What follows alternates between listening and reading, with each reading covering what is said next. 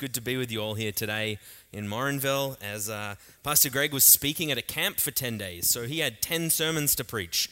And so he'll be back tomorrow, I believe, and then you'll probably see him next Sunday preaching. So in the meantime, I get to be here with you, and that's good. And I hope for you anyway. It's good for me to be here. I enjoy coming to Morinville. So really interesting that Amy picked those songs today. Amy would probably had no idea what I was going to be preaching on today and what I was going to be talking about, but just really interesting some of the words we sang this morning to the song, and then for Kathy to get up and share what she shared.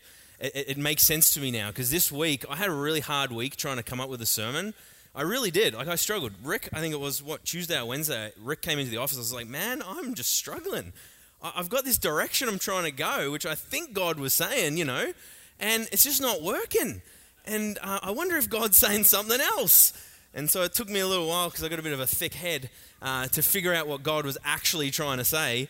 And but the thing was, the scripture I was really meditating on for some time wouldn't change. So it's like, God, is there something else that you're wanting to say to your people today for you to get the glory? And I think it has to do with some of what we were singing today and what Kathy shared. And so now it gives me a little more confidence, because I was a little bit like, oh my goodness, I don't know what you're trying to do, God. And now it's all working out. So that is good news. But how many of you know that one of Satan's biggest tactics is fear, right? And we use fear. And often I think of fear in terms of being really scared of something. But I want to look at fear a little bit deeper than just simply being scared of something. Because the Bible tells us lots of things like perfect love casts out all fear. Amen? Christ's perfect love casts out all fear from our lives. And Jesus says cool things like, fear not, little flock, for it is the Father's good pleasure to give you the kingdom of God. Fear not, little flock, because God actually takes delight in you, and takes not only delight in you, but takes delight in giving you all that you need on this earth to live a set-apart life for Him and to experience the fullness of the kingdom. God says, don't fear. So I want to look at that a little bit today and try and understand what it kind of looks like for us. And I'm coming to this part of Scripture in the book of John, and that's where we're going to read today. And this is the Scripture that I was meditating on this week. And I had this really cool sermon, I thought anyway, that I was going to go toward, but I couldn't figure it out. And it had to do with, in John chapter 17, Jesus prays this incredible prayer to the Father on behalf of the disciples. And it's to do with, Father, glorify me as they are in me and I am in you. And Jesus begins to talk about how we belong in community with the Trinity of God. And not only that, he goes on to say, God, Jesus, Father, as you sent me, I'm going to send them out into the world, not to be of the world, but to be set apart from the world. And then we come to this scripture in John chapter 20, where Jesus appears to the disciples, and that's what we're going to read today. And so my sermon was going to look like, you have a mission, you have a purpose, you're going to be set apart from the world. But the idea of fear kept on coming up.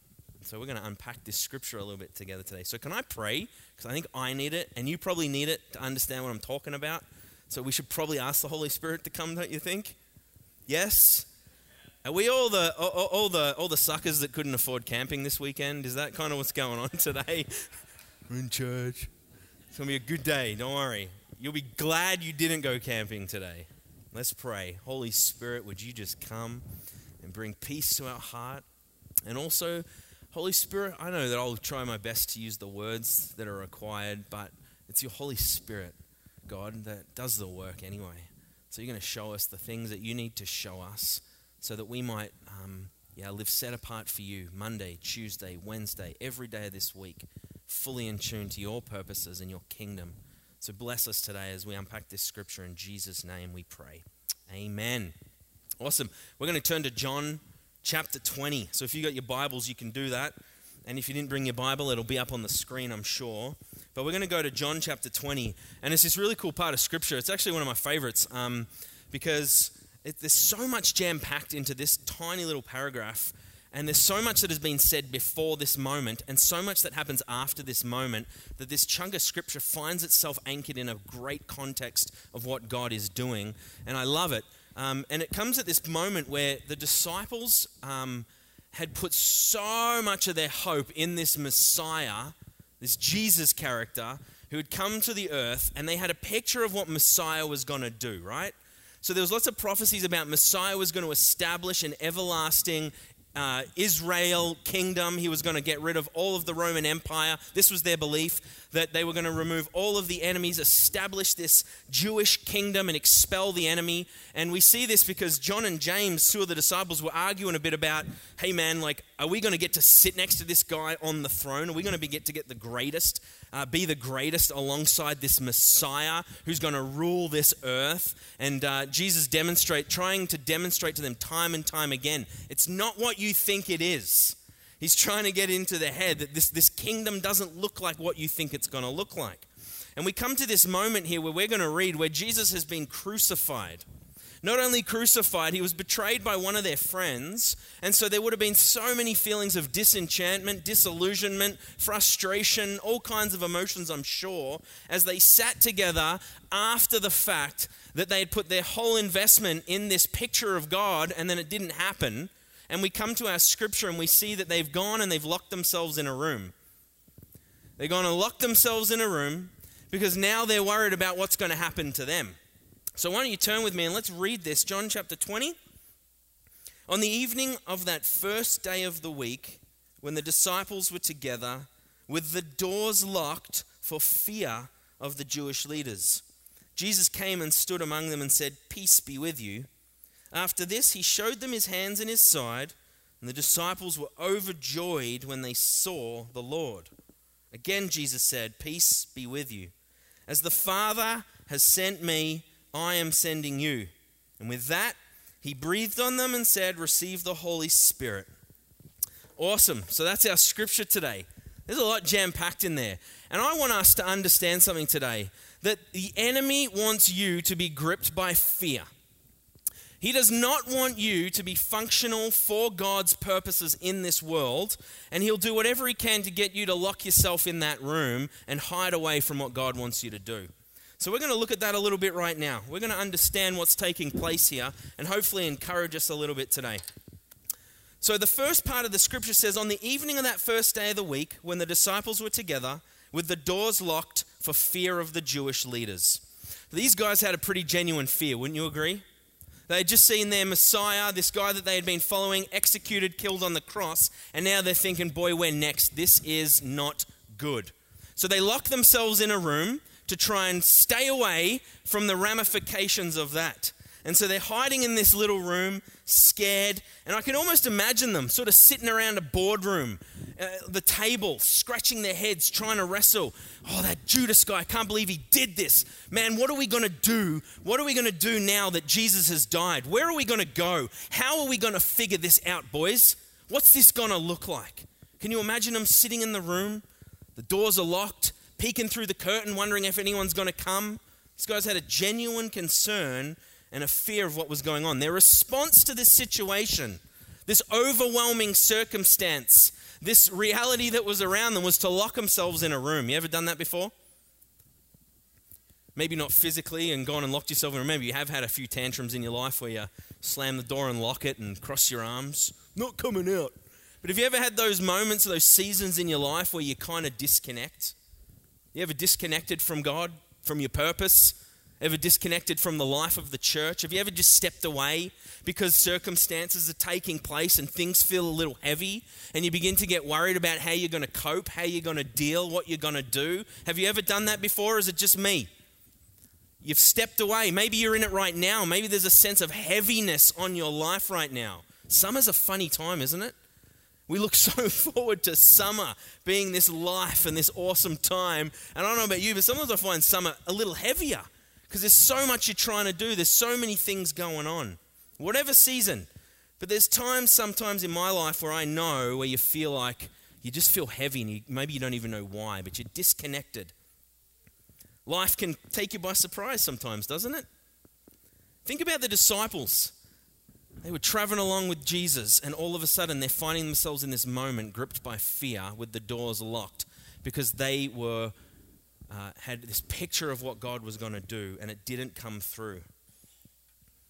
For them, it was a fear of what was going to happen in the moment. But I want to tell you something today, guys. Their response to this circumstance was void of God. Did you catch that? The disciples' response to this tangible fear, this circumstance, this situation, their response to it was void of God and God's power. Would you agree with that? How I can say that is because they were locking the doors and trying to figure out what to do, and it was void of God.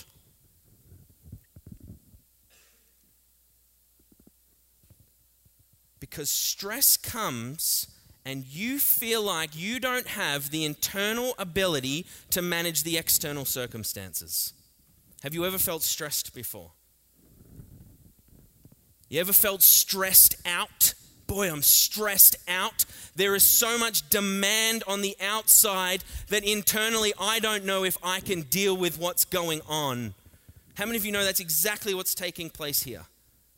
These guys were following Jesus, all was well, and all of a sudden they find themselves, after the fact, locked in a room, doing nothing, because they were genuinely scared that they were going to die. Their response to life was void of God's power. How many of you know that's what stress looks like for us? Stress is us looking at the world and seeing the circumstances, the heaviness, the reality of our life, and sitting in a locked room trying to figure out, how am I going to do this? So often our stress and our responses to the world are void of God. And that's exactly what's taking place here. I don't know about you, but when I try and deal with the world void of God and it becomes about me trying to figure it out, I get stressed, I get anxious, I feel heavy, I feel disappointed at people, I feel disappointed at God. Is it just me, or do you understand what I'm saying today? Because stress feels real, doesn't it? But the problem with that transaction there is it's about you not being able to cope with the world around you, which nullifies God's power in the moment, doesn't it? Fear takes place. For me, I feel stressed out lots, but I have to look at my life and realize that it's often because I'm not in tune with the Holy Spirit and I'm not in step with God when I get really stressed. I feel like I can control and manage life in my own strength. And when these things come, we have an absence of peace. I want to talk about fear for a minute because I've always thought about fear being a response out of feeling scared for what's going on. But the Greek word for fear comes from the word phobomai, which is phobos. Have you ever heard of phobia before? Phobos is where we get that word phobia. And it actually was used to mean withdrawing or fleeing because of feeling inadequate. Have you ever felt inadequate in your life before? Have you ever felt like you are not adequate in your relationship with your spouse, adequate in your job, adequate as a Christian, adequate as a human being? The word fear is more than just being scared. It is rooted in an idea of withdrawing because you don't feel like you can manage or cope. You feel inadequate. The word inadequate means insufficient for a purpose. The word fear is used positively in the Bible sometimes to talk about a relationship with God and honoring God, but more often it's negatively used to withdraw from God. Fundamentally, it means to withdraw, to separate from, flee, to remove oneself, and hence to avoid because of dread. Fear is more than just, I'm scared of spiders in Australia, right? It's more than just having a fear about something. That is probably true as well. You can. But fear is so much more to do with withdrawing from your purpose because you feel so inadequate to cope with the demands that are being asked of you. Can you identify that? I actually remember in grade 11, I had to do a test, my end of year exam. And I sat down and I looked at the exam and I was just like, I'm totally inadequate. I actually left and I never passed grade 11, never went back to school because I had this message that I was stupid and dumb and couldn't do it, and that actually directed my perceived ability. So when I sat my grade 11 exam, I looked at the exam and I sat there and I actually got up and left and I never went back to school. Because fear was more than just being scared, it was that I'm going to withdraw because I can't cope with this situation. Inadequacy. We run, we hide, we feel inadequate. So when we're facing circumstances without the reality of who God is and who Jesus Christ is and what he has done, fear is the result. Fear is the result of looking at life without Jesus as the center. So our inadequacies create walls to protect us from the outside world. You ever built up walls in your life? Walls in your spiritual life, walls in your marriage, walls in your singlehood, whatever it looks like. We lock the doors, we hide away, we withdraw from God, from church, relationships. We flee from our calling and our purpose, what we know we should be doing, because we get stressed out, life's demands are too heavy, and we begin to respond to the world void of God. Tim Keller says, the peace of God is not the absence of fear. It is, in fact, in his presence. Fear comes with the absence of God's peace. And we're going to look at today really quickly that God's peace is his presence. But I want to tell us something today, church. God is actually invested in your life. God is invested in you succeeding.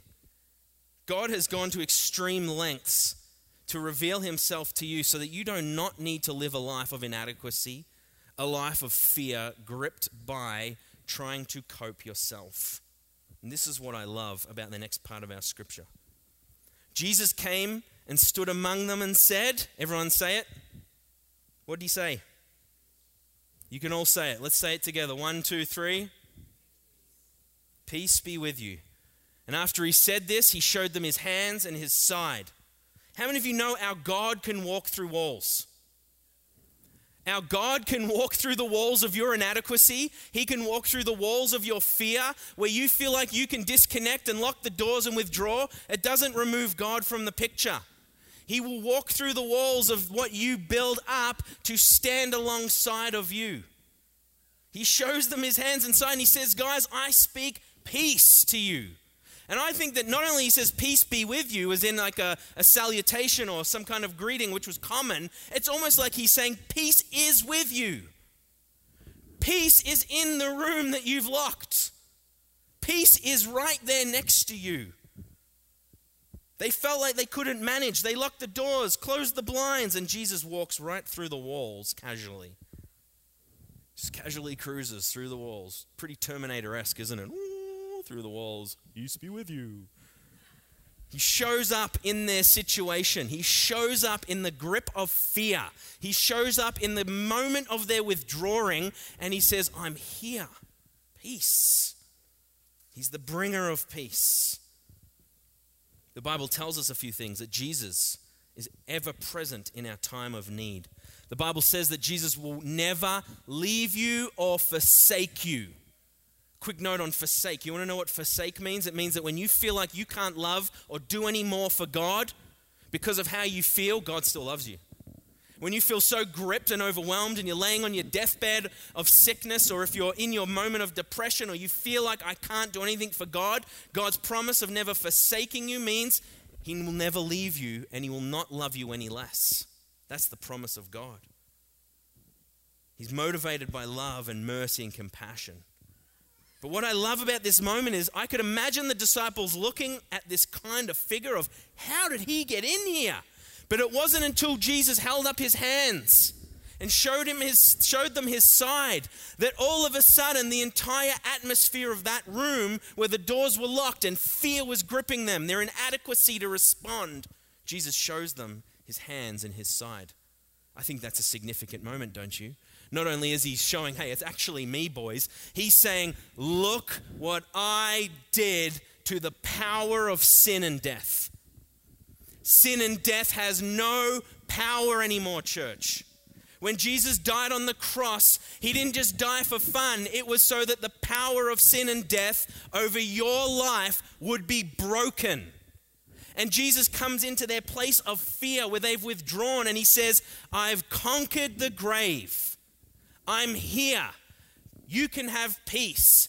Because where you feel inadequate and you feel like you can't go on, I'm telling you, I've overcome the grave. I've overcome on the cross. Remember, the disciples had a wrong picture of God. So they're sitting in the room worried, thinking, okay, we put all our money on that horse. He didn't win. What are we going to do? And Jesus saying, no, I actually did win. Look what I've done. And you know what Jesus does? He moves them out of a place of fear and he moves them into a place of joy. After he said this, he showed them his hands and his side. And what was the disciples' response? They were overjoyed when they saw the Lord. They were overjoyed when they had a vision of Jesus Christ in the midst of their trial, in the midst of their fear. What a shift in 2 sentences, amen? From a place of fear and worry and darkness and heaviness, 1 sentence later, Jesus is standing there alongside of them saying, look what I've done, look what I've won. And all of a sudden, that revelation of Jesus in the midst of my life brought them great joy. The Bible says they were overjoyed. That's exactly what God's presence does, isn't it? When God's presence, which is his peace, comes into that place and you have a revelation of Jesus Christ in the midst of your trial, in the midst of that locked room, how many of you know it brings joy? The Bible says the kingdom of God is joy, peace, righteousness in the Holy Spirit. You want to know what's really funny about this? Nothing changed. Did the Jews still want to kill them? Probably. Did everything outside of the room all of a sudden shift? Probably not. It was purely that in the midst of that circumstance, a vision of God changed their perspective from one of fear and withdrawing to one of absolute, overwhelming joy because Christ was with them. Nothing else changed other than a revelation of Jesus. See, so often we wish that God would change our circumstances and change, we don't want Goliath standing in front of us. We don't want these things. But what Jesus does is he comes and stands alongside you and says, oi, remember? That wasn't fun and games. That's the thing that we're actually banking our faith on right there. That Jesus is who he said he is and he rose from the dead. And because of in that resurrection, he conquered the power of sin and death, which means that we can have life. This is the revelation they got. That's right. You did it. Yes.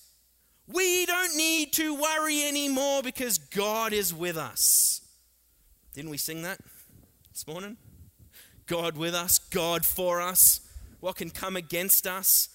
We sing, Jesus, Jesus, you make the darkness tremble. Jesus, Jesus, you silence fear. That's what Jesus did. He came through the walls of that room where they were trying to withdraw and lock everything out. And God just shows up and says, peace. Peace in this moment. Peace right now. I will shut fear up. You are too valuable. And remember, it's not just about being scared, it's withdrawing from your purpose. God's actually invested in you, fulfilling what he has for you, your unique mission on this earth. I love what the psalmist writes when he says, "Hear, O Lord, be gracious and show favor to me, O Lord, my helper. You've turned my mourning into dancing. You've taken off sackcloth and clothed me with joy. My soul will sing praise to you and will not be silent. O my Lord, I will give thanks to you forever." When we see Jesus, amen, we see the overwhelming power of Jesus. We are filled with joy. Don't you want some joy again? Don't you want some joy in the midst of your heaviness? Don't you wish that you could just experience that peace, that righteousness, that joy, and to stop sitting in that room with the doors locked, to go and do what God's called you to do, to respond to his mission on this earth and find meaning and purpose? Stop asking for God to just simply shift your circumstances. Pray that you'll have a revelation of him and his power in the midst of it. Pray that you'll shift from worrying and feeling stressed out because you can't manage and see a vision of what Jesus did, the conquering, overcoming reality of what he did on the cross and the fullness of his power in the midst of your locked room. I also love the joy that Peter, you guys remember the story of Peter on the boat? He went fishing. He's like, I'm going fishing. He's on the boat fishing, not catching a thing, frustrated. And then Jesus comes and says, "Oi, do it on the other side." And he does it, catches a bunch. And then they're like, "Oh, it's Jesus." And Peter just takes it off and jumps in the water. And I like that one because it always reminds me of Forrest Gump. Remember the movie Forrest Gump? Lieutenant Dan, remember? And he just runs off the pier and the boat just keeps going. That's Peter. See, when you see Jesus, when you have a revelation of Jesus, you go from that frustration, toil, laborious life to jumping in the water. Who cares what anyone thinks? And you run to the shoreline to be with your Lord. That's what Peter does. It brings joy. Amen? But it doesn't just stop there, church, because God is actually invested in you. He's gone to extreme lengths to win you back. And my last point here on our scripture is it's time to leave the room and it's time to get on the elevator. It's time to go. See, Jesus had a mission for the disciples that was unique. He prayed it in the priestly prayer in John 17.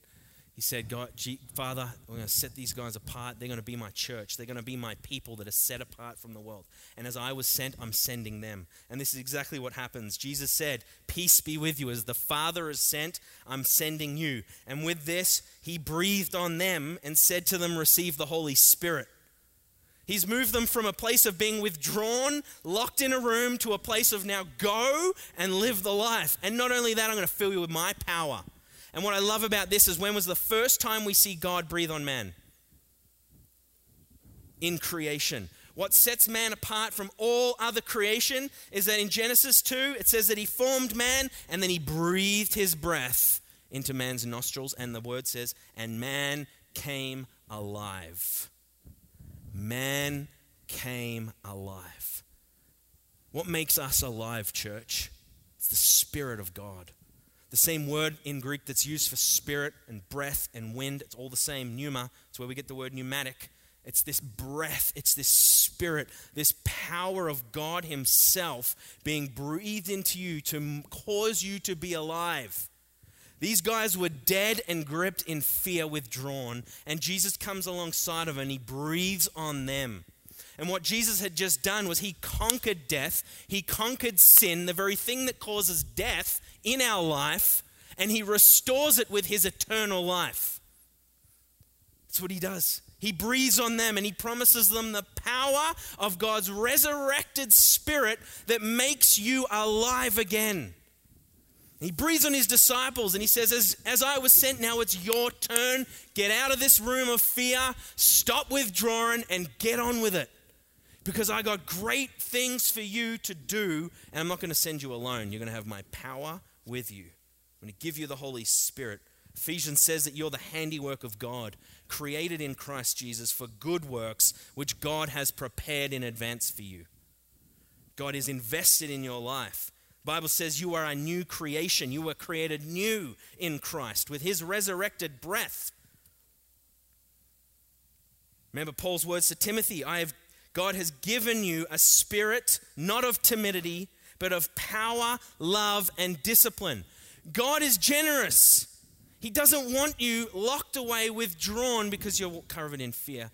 God wants to breathe his breath of life into you again, and he wants to send you out to do the work he's called you to do. To not be so overwhelmed with fear and stress and anxiety, but to go and do what he's done. Psalm 139 says this, where shall I go from your spirit? Where shall I flee from your presence? If I ascend to heaven, you're there. If I make my bed in Sheol, hell, you are there. If I take the wings of the morning and dwell in the uttermost parts of the sea, even there your hand will lead me. Your right hand will take hold of me.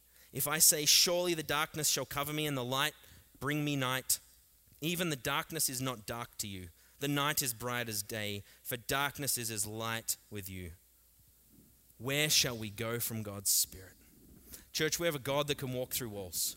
We have a God who knows everything. We have a God who is omnipresent. He is everywhere at all times. Even when you think you're creating walls and trying to protect yourself, God walks right through and he's right there. And the word says he will not forsake you, which means that when you feel so overwhelmed with heaviness, he's like, I'm still loving you no matter what. But God's intention is that he wants to breathe his life back on your life today, to get you back to where you need to go. God is knocking on the heart right now of your life, and he's saying, wanting to remind you that it's time to get on the elevator. It doesn't mean that you have to come and be a preacher tomorrow. What it means is where you're at right now, whatever it looks like right now, God wants to breathe life. God wants to breathe his Spirit on your life to give you the power to go and deal with what you need to deal with. knowing that he is with you. So we're going to take communion right now and pray. Is that all right? I might just bring it to a close there. We're going to take communion. And right now we're going to pray. Is there someone who's coming up to play keys or something like that? Just give us a little bit of tunes. That'll be awesome. So I want to pray. I want to just take a moment right now as we take communion together to prepare ourselves to see Jesus. The point of my message today, church, was this. Without a revelation of Jesus and what he's done, you're hooped. It's hard to do life. It really is. Because the things that we set our vision on become the things that consume us. But when we have a vision of Jesus in the midst of the room and we recognize who he is, and we have that revelation, things change. Things change for us. So as we take communion today, my prayer is that you'll get a revelation of Jesus Christ today. So we're going to pray right now. And then what we're going to do is I'm going to invite you to come up. There's gluten-free up here if you're into that. You're going to take the cup and the bread, return to your seat. Let's take communion together. So we're going to take communion together this morning, all right? So come up when you're ready. But what I want you to do is prepare your heart before the Lord. Don't just come and get a free drink and a bit of bread. Communion is our invitation to communion with God and one another. And so leave your burdens behind. If you're in fear, which doesn't just mean you're scared of something, but if you're in a place where you know you've withdrawn from God, be honest with him today. You're chasing after other things have gotten in the way, and you've lost sight of God. Don't worry about where you're at right now. Just see Jesus, leave it there at the foot of the cross, and come in an attitude of worship to take communion, to receive a revelation of Jesus again, because he's so good that he died for us. And we take this in remembrance of that. But I'm going to finish here before I pray with this. It was really interesting that when Jesus actually, before he revealed himself to the disciples, he rose from the tomb and he was walking along the road behind these two disciples in Luke, and in the book of Luke. And these two disciples were discussing what had happened. And it wasn't any of the 12, it was these two other guys. And they're walking along talking about this thing, and Jesus plays dumb a little bit, and he kind of comes alongside him. He's like, oh, what are you talking about, right? And they're like, haven't you heard? Have you been hiding under a rock? Like, they killed the prophet, and now his body's missing, and there's this crazy story, right? And Jesus is like, oh, okay, cool. And so they invite him in to eat. And this is what happens. Luke says that when he was at the table with them, he took the bread and blessed it, broke it, and gave it to them. And their eyes were opened, and they recognized him. They got a revelation at the communion table. Because sometimes I forget the hands and side of Jesus. I worry about Matty Coppin, self-preservation, and what's going on. I'm very me-centric. The thing about communion is it's our opportunity again to see Jesus' hands and side. Take a deep breath and say, God, I need your life. Breathe in me again. Thank you for the cross. Thank you that you have overcome. Thank you that you say words like, my peace I leave with you, my peace I give you, not as the world gives. My peace. So invite God's peace into your heart right now. Let's close our eyes and pray as you prepare your heart to come up. But I want to give an invitation for those of you here today who have never actually encountered the breath of God in your life, and you're sick of death. Are you sick of death? Are you sick of fear today? Are you sick of being so gripped by the things of this world? It tastes like dirt to you now. You've lived that life. You've lived in death. Fear looks like you just struggling, hiding in rooms. How many of you know that Jesus has walked through that right now today to be alongside of you, and he's inviting you to come and minister to you and invite you to communion today. He's inviting you to become a part of his body. And if that's you today, I don't need to put words in your mouth. You just already know in your heart that God is calling you home. If that's you today, with everyone's eyes closed, you just raise your hands to God this morning. Receive his Holy Spirit. Receive that breath of life. It's time to start living and stop dying. Yeah, awesome. Great. Thanks for your hands. Is there anyone else today that's just saying, I feel my heart pounding and it's time to give my life over to God, to allow Jesus to come and be at work in me? If that's you today, just reach out to God and say yes. Amen. Thank you for your hand. Hallelujah. It's a great moment when you come to a recognition that you cannot be in charge of your life anymore. And God wants to come be your Lord and help you along the journey, to breathe his resurrected life into you. Hallelujah. Yep, thanks for your hand. Awesome. It's a great decision. Be proud of it. Don't shy. Say yes to God. You're saying yes to the God of the universe. He's a pretty big God. He's now your best mate. this journey of life. Not that you would be perfect, but that you would be perfected in him. Because Jesus is perfect. And so you can rest in him today. Hallelujah. Yeah, awesome. Praise God. Thank you, Jesus. So Heavenly Father, we give you glory today. Because the room was heavy at one point. And today we come and we step into joy. Because Lord, we look back on our life and we recognize that God, there was a time where we tried to do it alone. We tried to do it without you. But the Bible says that the wages of sin is death. Death in our life, death in our relationships, death. But thank you, Jesus, that you are the free gift. You give us the free gift of eternal life, which means that you came and you conquered the grave, you conquered death, which means we can have newness of life today. So for all those that raise their hands, why don't you just say this with me? And everyone in the church, why don't you say this prayer with me as we just welcome Jesus into our heart, welcome him into our life, welcome his breath. So say this prayer with me today. Dear Lord Jesus, we invite your resurrected breath of life to come and make us alive again. Forgive me of my sins today, for the times where I tried to do it alone. But I give you control. You are my Lord. Breathe your life into me today.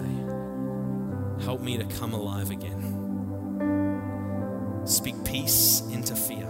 And help us to know your presence today. Jesus, we love you.